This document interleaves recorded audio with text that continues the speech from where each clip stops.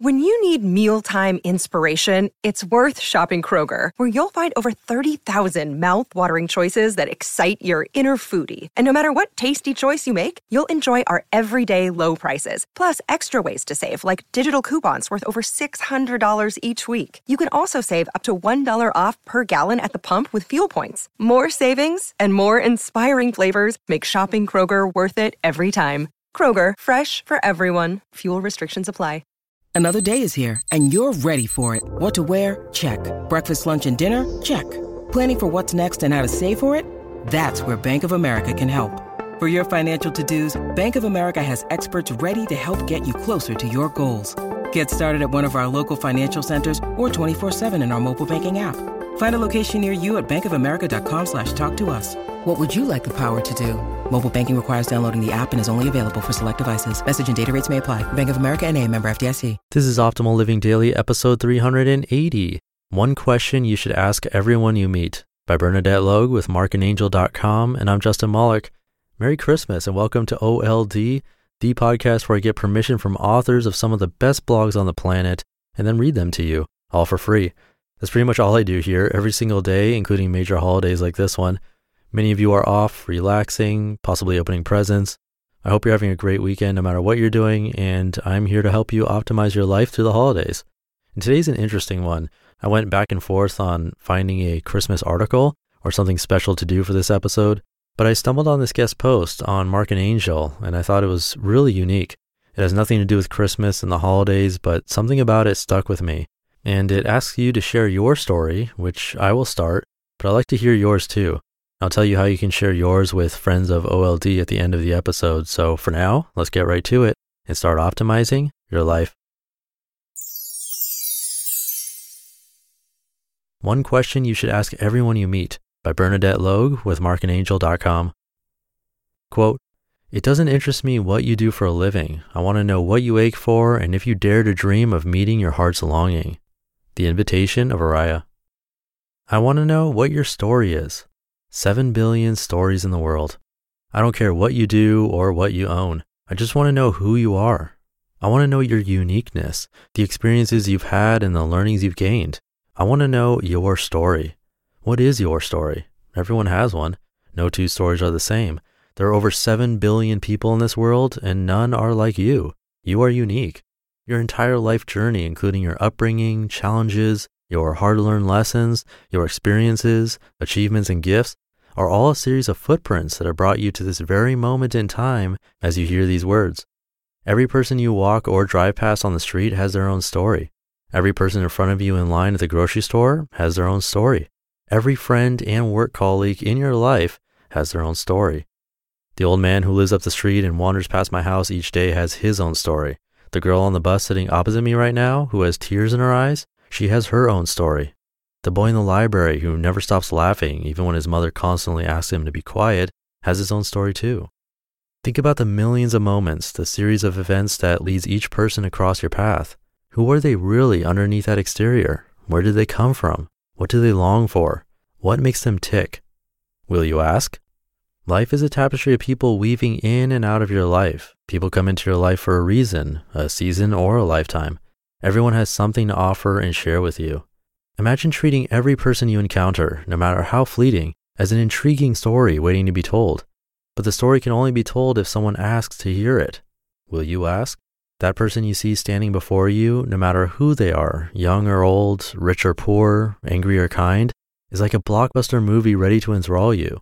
But first you have to buy a ticket. Cocktail conversations. As I stood in a room full of people at a cocktail party once, I realized that every opening conversation was dominated by this question: what do you do? We seek to understand and define people by their doing in the world. For some reason, we categorize and rank people's worth in this world by what they do. Does what you do matter more than who you are? No. What you do is only a small part of who you are. Do we care about each other enough, and are we interested enough in what we can learn from each other to stop asking, what do you do, and start asking, who are you? What is your story? So I'd love to ask you something, and I'm not asking a rhetorical question. I really want to know, what is your story? Where were you born? Where do you live now? What makes you smile?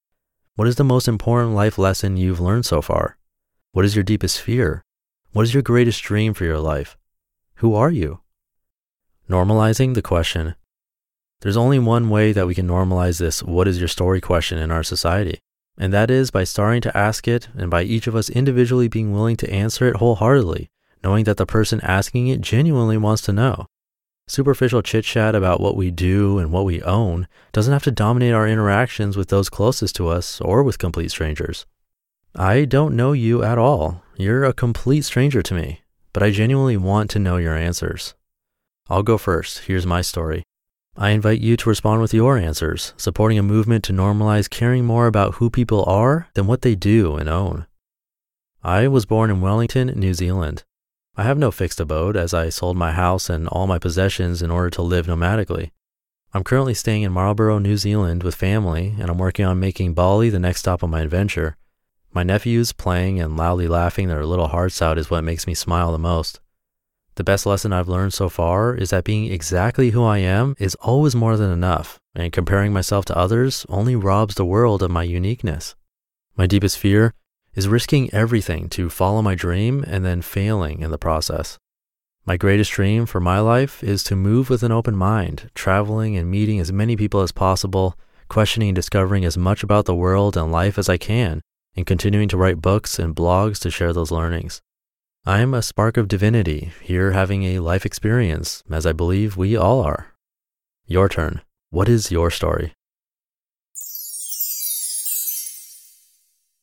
You just listened to the post titled "One Question You Should Ask Everyone You Meet" by Bernadette Logue with markandangel.com. And this post has over 200 comments on it. It clearly resonated with people, and they shared their stories. And something about it as I was reading it made me want to share this article with you. And for some reason I thought, I like this for the Christmas episode. Even though it's not about gift giving and reducing stress over the holidays or even gratitude or stuff like that, it just felt right to me for some reason. And it made me want to hear your story, just like she shared her own. And in fact, I'll start off with mine. I was born in South Orange County, California, just a few miles from where I live now, which is in South Orange County, California, still. But to be more specific, Irvine, California is where I live now. This is going to be cheesy and make me sound like I'm pandering to you, but what really makes me smile is hearing how you have been affected positively by this podcast.